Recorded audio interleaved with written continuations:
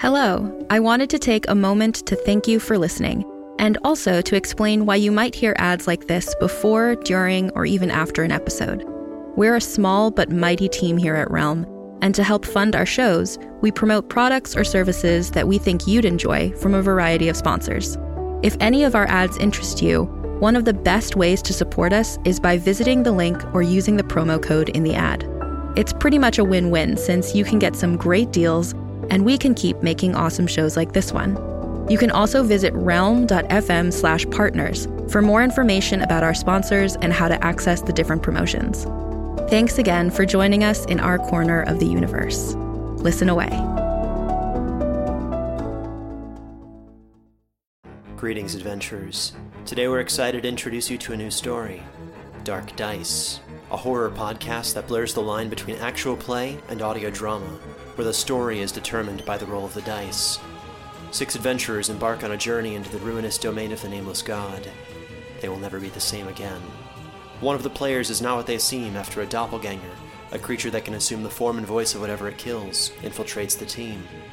As the players are picked off and replaced one at a time, can they figure out who the monster is before it's too late? Can you? Here's a quick example of what our show sounds like. The shambler with the jar of liquid inside of him. Soren Arkwright let loose an arrow that cracked the glass, passing through the spine of the creature. The shambler still managed to maintain its forward momentum, but stumbled as it eagerly tried to bite and swipe at Soren, landing near his feet. As Jeff Goldblum has now joined our cast, Dark Dice is available however you listen to podcasts.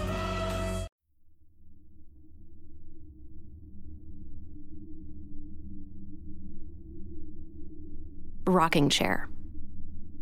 Or settlement. Say it with me. The trumpet sound, a shivering frost, the shining chill becomes a quake. Rise up, the call, the damned, the lost, the restless throng, arise, awake. A cruel jape, the knell for fools, a pyrite mock of judgment day. Though dressed alike, the robes and jewels are costume gems for pageant play. Take up your sticks and stones and bricks, your names, your faces, grins and tears. Your oldest jests, your oldest tricks are young again for willful ears. A fire is burning somewhere near. Play on, ye ghosts, and we shall hear. Chapter 1. Tales of the Red Lion Inn.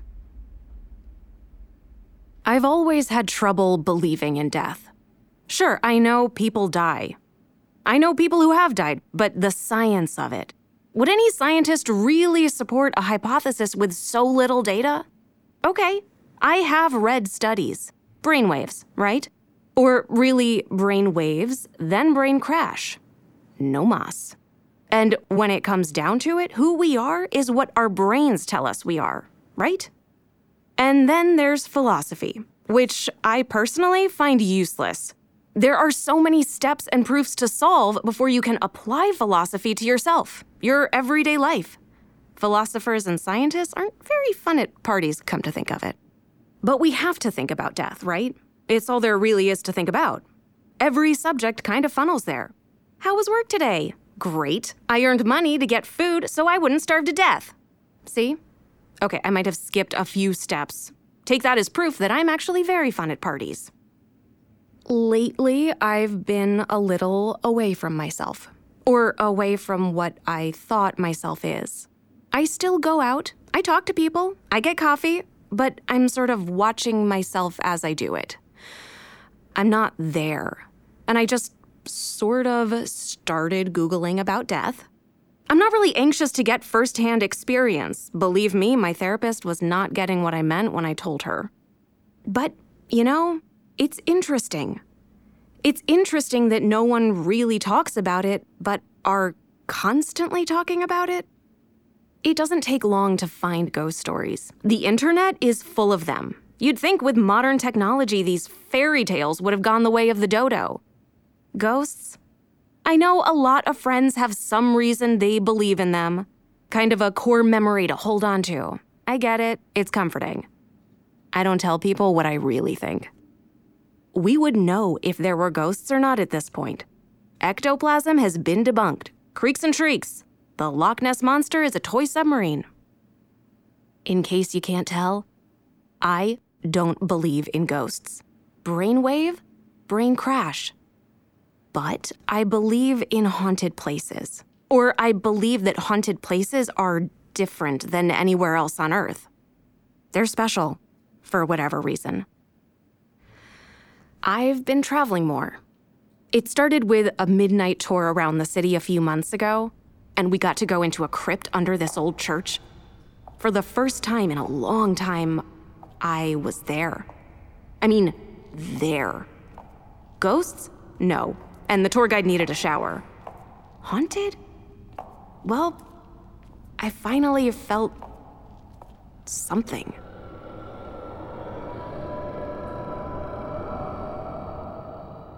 I tried to get a couple of friends to join me when I started digging through vlogs, a few podcasts. That was funny enough.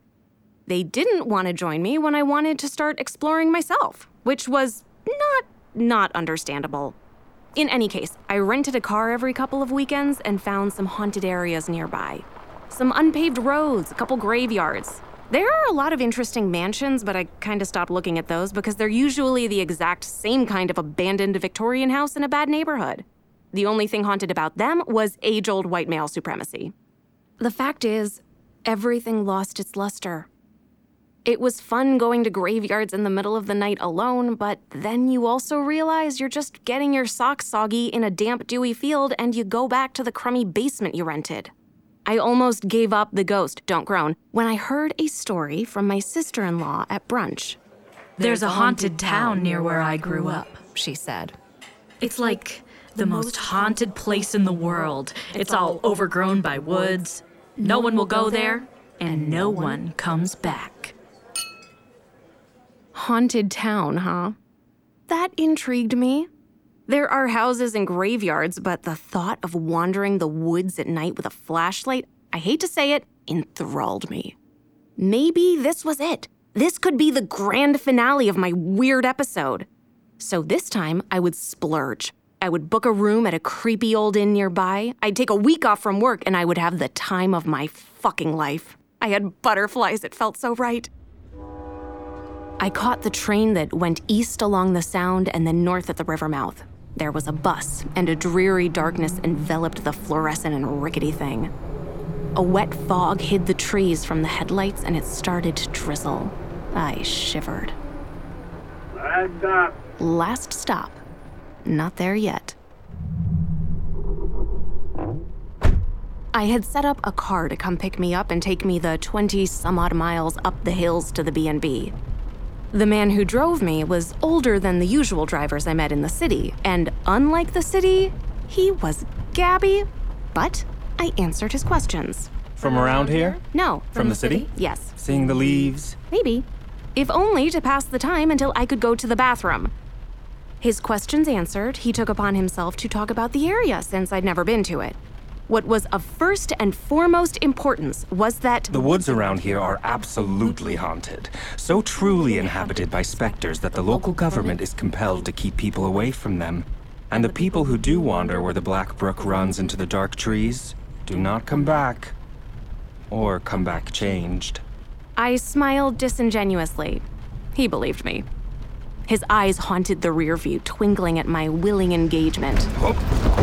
Eyes on the road, I warned as we hit a pothole. He snorted and explained that there's no avoiding this on old country roads. Carriages paved them, not cars. I eyed the sheer edges and noted all that guarded us from the cliffs below were expressionless markers that looked remarkably like headstones.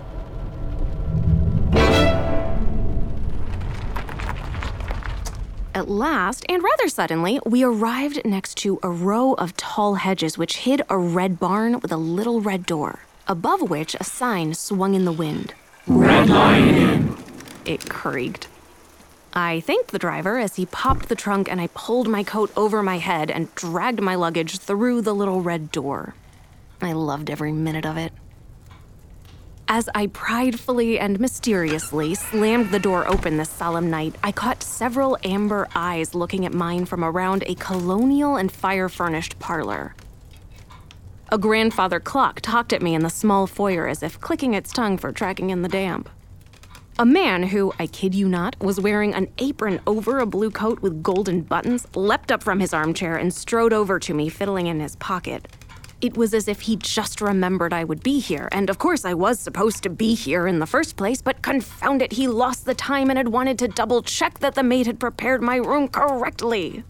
He relayed as much to me as he handed me the key to my bedroom and led the way up a spindly stairwell in the dark.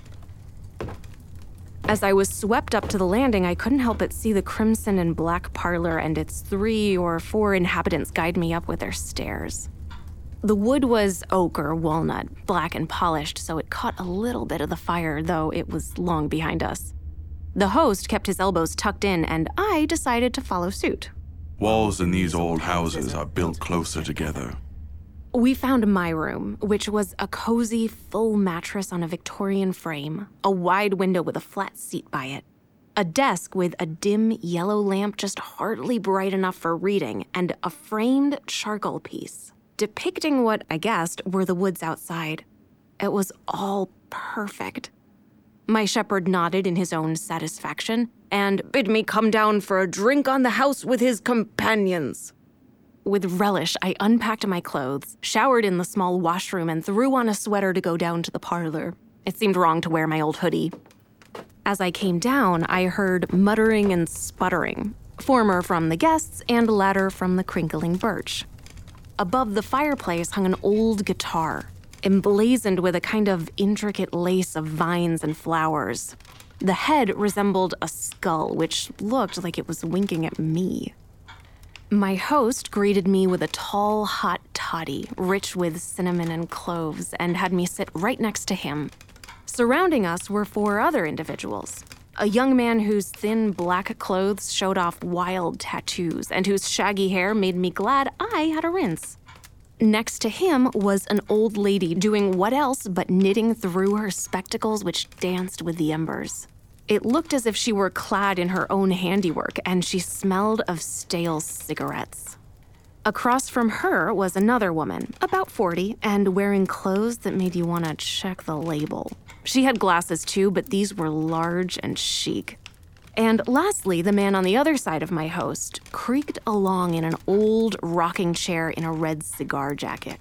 He was large, jowled, and, if you can believe it, smoking a fat stogie. I glanced at my host, who pointed at a fan above us. The fire hardly goes up the chimney anyways, he whispered. He whispered because the man in the rocking chair was telling a story. I couldn't catch what was going on this late in, but it didn't seem authentic. That and his phrases were in rhythm with the chair, so I couldn't concentrate on anything else other than the back and the forth of the words and the wood and the floor.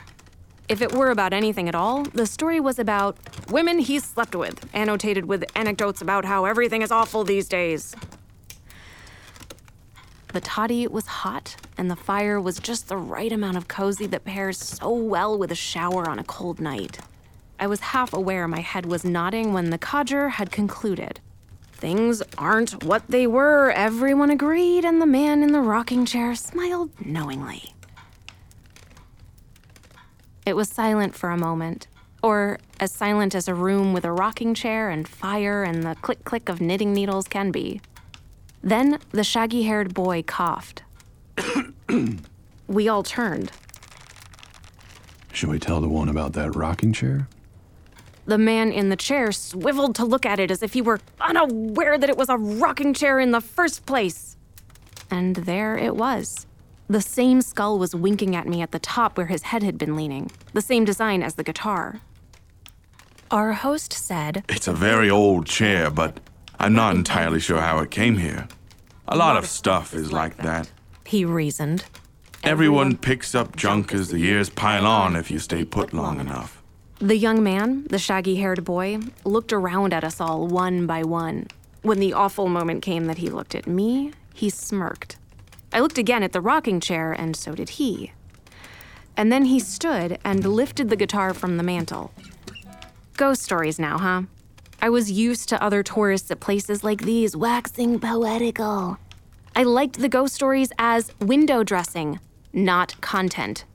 It always ended in everyone giving their personal horror stories to one-up each other, waiting around to be oohed at. All right, son. If you're going to carry this tale, be careful in the telling. Our host held up a wagging finger beside me. Hear this, everyone. I know this story far too well. We are about to be caught in it the whole night through. That's how long it takes. This is a story that takes place right here, right outside, in this wood. It is not very concerned with time, like nature itself. Also, like nature, it is easy to get lost. And that's where the terror lives. I warn again, young man. Be careful in the telling. The shaggy-haired boy smiled that awful smile once more. Then he strummed and sang. Wander down where the black brook run. They say there was a hollow. Trees so dense you forget the sun, and you can't hear a swallow. On your mama's knee did she tell you so? Never go, no, never follow. And you knew no, never follow. But the brook she calls to follow.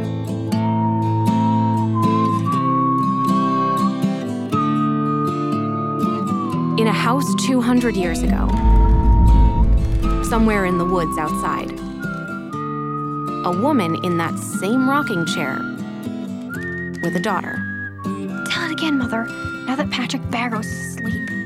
Your brother is awake. Constance, come to bed. Settle down. We won't wake Father if you listen quietly. Yeah, so shush. You shush.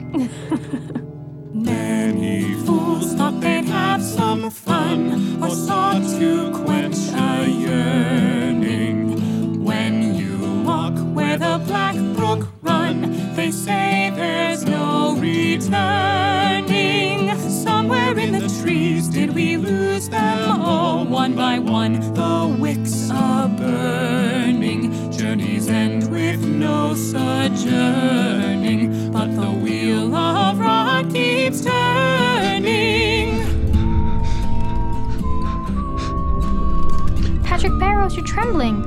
How are you such a fraidy cat? I'll make you a fraidy cat. Children, settle. Oh, fraidy Patrick Barrows. You shouldn't mind ghosts. Or do you only feel safe in your silly little poems? I'm not scared of ghosts. I just don't like them trying to scare me. And my poems aren't silly. Ghosts are not trying to scare you. What are they trying to do?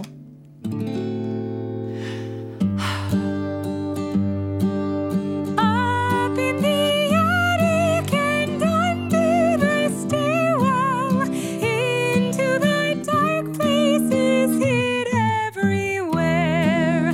Come and see someone who can't help but love you. Somewhere above you is somebody there. Somewhere above you is somebody there. Ooh,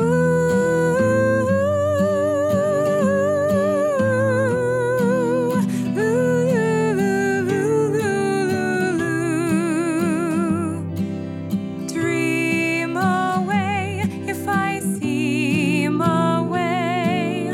Lie, lie, la, loo, lie, la, loo, lie, la, loo.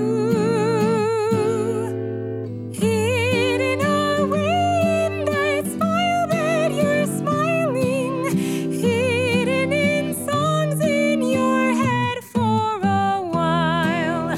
Maybe there's someone who can't help but love you. Somewhere above you, who's somebody there. Somewhere above you, who's somebody there.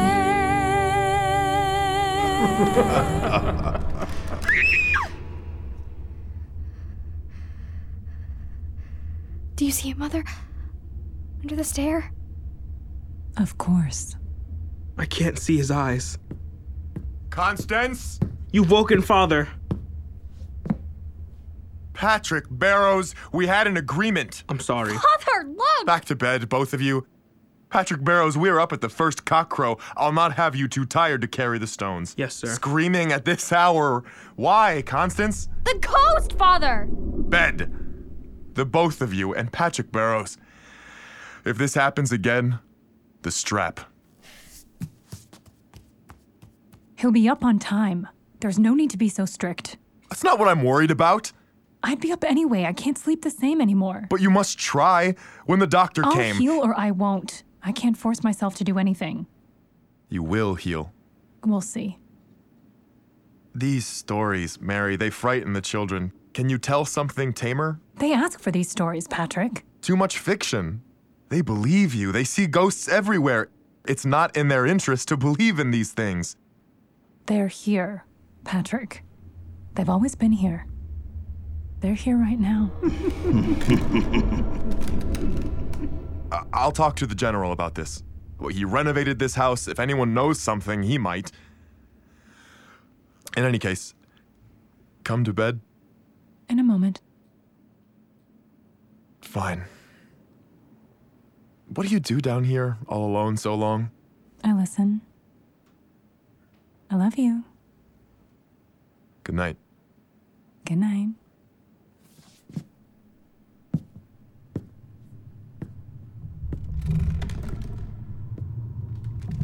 Nothing else tonight? No wails or songs left in you?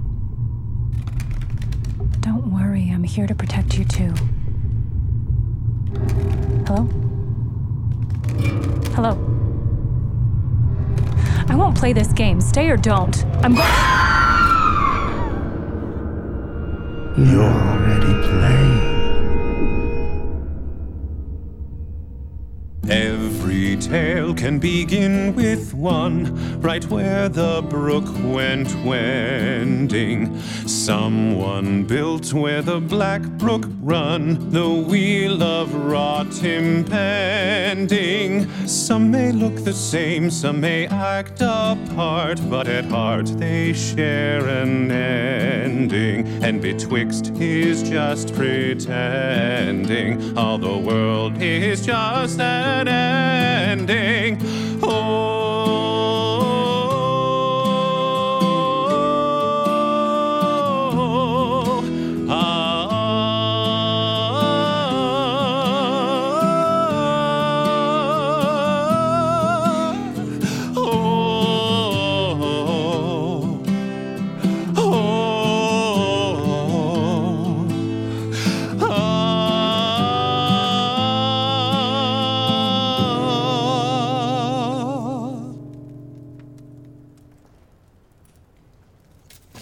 He stopped playing, and I took a sip of my toddy.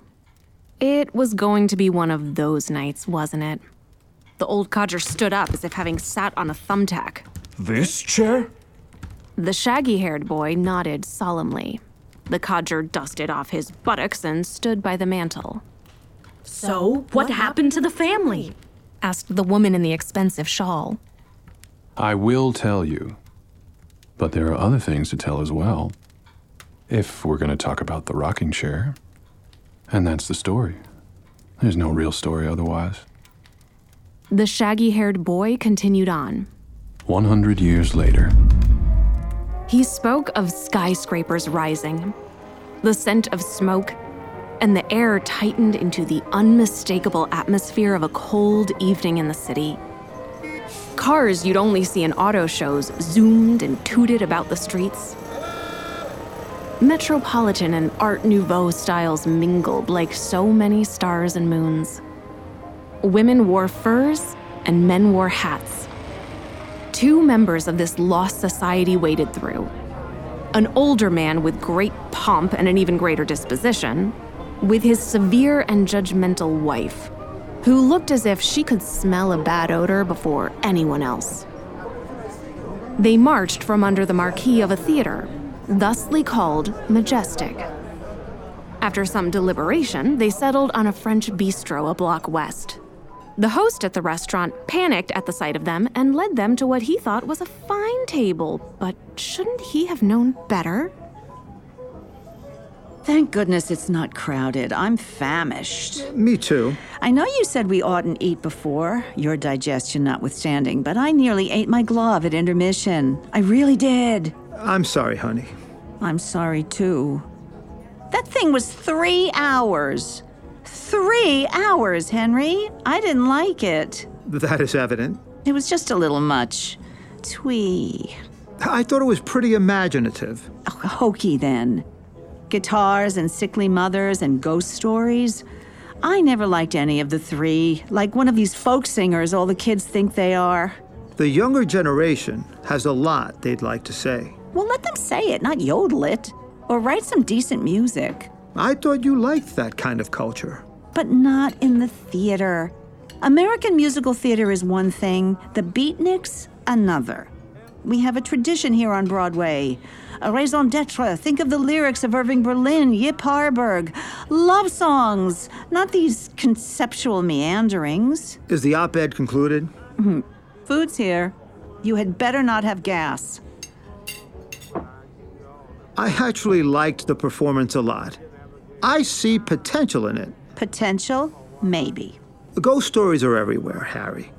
I can see why they made this musical. It speaks to our time. How so, Mr. Editor? What with urbanization and economic boom after the war, we've forgotten nature. We've pushed it all aside for Levittown and the like. And the ghosts are reaping a terrible vengeance on we socialite heathens. Well away! Ghosts can't act that way. They have to work in other ways. They work like longings, like nostalgia. And what makes you such an expert? I grew up around a place that was supposedly haunted. Hundreds of stories. I assure you I can't remember them. But you know, I would always go to those woods, breed below the treetops. Never saw a ghost, but I understand what people think they are. I never pegged you for a crank. Not that they exist like Washington Irving or anything, but haunted places live with you like no place else. The details keep coming back. So I've been thinking, and I've thought this before tonight, but tonight made me sure. We ought to move out of the city. You aren't ready to retire yet, are you? Not yet, but I'm ready to start easing my way out. We'll move and we'll stay out on weekends. Maybe you can even stay during the weeks and set up our little old-timer's nest. And you can even pick up your artwork again. If you'd like, of course. I don't know. I don't like this. Where would we go? The Catskills? I was thinking of going home. Nova Scotia? How convenient. Oh, it's not that far anymore. Only a few hours by train. And I miss the natural world, Harriet. I miss the air in my lungs. Now, this city is no place to be old. Even with elevators? Let's think about it. Listen here. We have to agree on this. Do you remember what you promised me?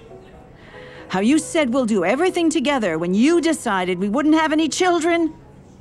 I said let's think about it.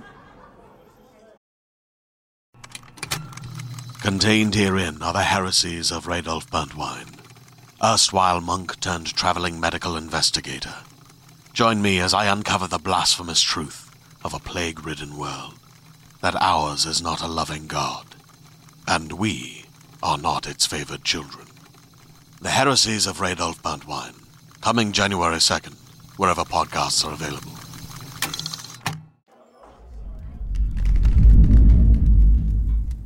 The boy had stopped speaking. I looked at him to see why he stopped. Looked like he was about to cry. "You all right?" I asked aloud. My companions shivered at the shattered silence. The boy spoke. This last strand of the story is always hard to tell. Sorry. Take this. The woman who was knitting offered him an old hanky. He dabbed his eyes. Our host looked at him. You've started it, and now you have to see it through. Carefully. He added. The boy began again. Today. And in it, he described the very same roads I had taken that evening by bus and by driver. It was a naked, alien feeling to know so well the world of this story. I knew the young woman driving the gray, used passenger car alone. She was barely a young woman. I didn't turn right. When I drove towards the campus, I didn't turn right. At the turn, where I turn, where the road has been cleft, I didn't turn right. And so I turned left, and the gas light is on. Why did I do that? Yes, it is true that I would rather be anywhere else. When I woke up this morning, how I was prepared. Not a bit worried, not at all scared. Highlighted quotes, reread my notes. This little one-on-one would have been done undone. Driving on home and not stressed to be bereft. And still I turned left.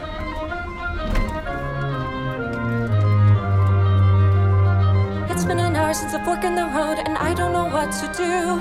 I wish that the world would just quiver and break in a million pieces, and then I could be someone different and new. Someone who didn't blow off her advisor. No one the wiser, not in a jam. Just clarifying, that's not who I am. So maybe she might not have liked her advisor, who then denies her make-up exam. But that's not who I am. I am now lost, and the gaslight is on. I am now lost, but a good kind of lost. It's not in the cost, it's all how you spend your good kind of lost. It's like an adventure. I study psychology, I have to learn what in my psyche decided to turn at the basketball court, where I meant to turn starboard, and where I turned port.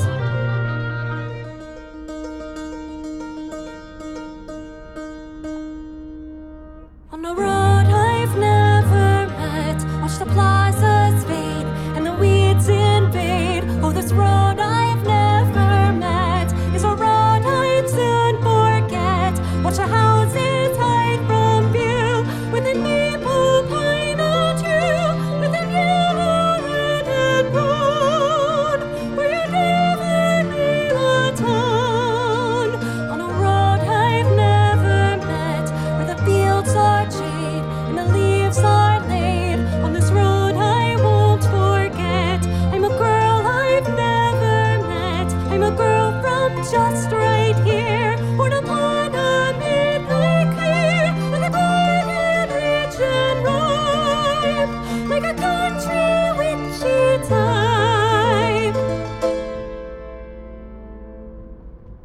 I would use my same name as I like it, but I'd be the kind of Joan who likes nature and hikes. I would feed a cat who belongs to my neighbor, and it would sleep with me secretly. I would have 2 lovers, one for nights, ooh, and one for days. The night lover would have dark eyes and long hands, and speak in a whisper. The day lover would kiss me and take me to places where autumn is vibrant Christmas. The great and wonderful lie, this whole and wonderful lie. I'm the girl I've never met, with a bed that's made on a glassy glade. Just a Joan I've never met. Other Joans will just forget. Other Joans who fail degrees. Other Joans not other bees. But the bee I am who came from a town you'd never name, from a town you'd always miss. Shit! I'm out of gas.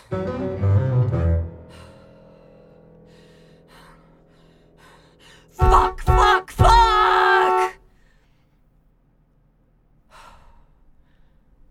Where am I? It's beautiful here. Is that a hiking trail? She hid the car key in her tire well, grabbed a sweatshirt from the trunk, and set off into the gaping, hungry entrance of the nature trail. My eyes fell on the chair. I blinked. It might have been a trick of the perspective, but was that a face? Young, with a tightly collared neck, a jacket, breeches? Like he was being constructed before my eyes, like the Cheshire Cat, but with this strange, fading sensation like an old silent film. Uncanny. I looked around to see if the others were experiencing this same sensation, and my stomach dropped to see that they had. They were all stock still, flushed, and eyeing the chair. In his thin, small hands, he held a little notebook. I caught his name. I knew it, the son from the family. Patrick Barrows. It had to be. The shaggy-haired storyteller nodded at him, encouraging him. Patrick Barrows looked around sadly and opened the journal. My eyes cannot help but trace from gnarly root to noble bough, which reaches far and wide embrace of all the earth it can allow. At once I turn my head and see more mighty pillars firmly clove. So if such wonder is a tree, what word have I to call a grove?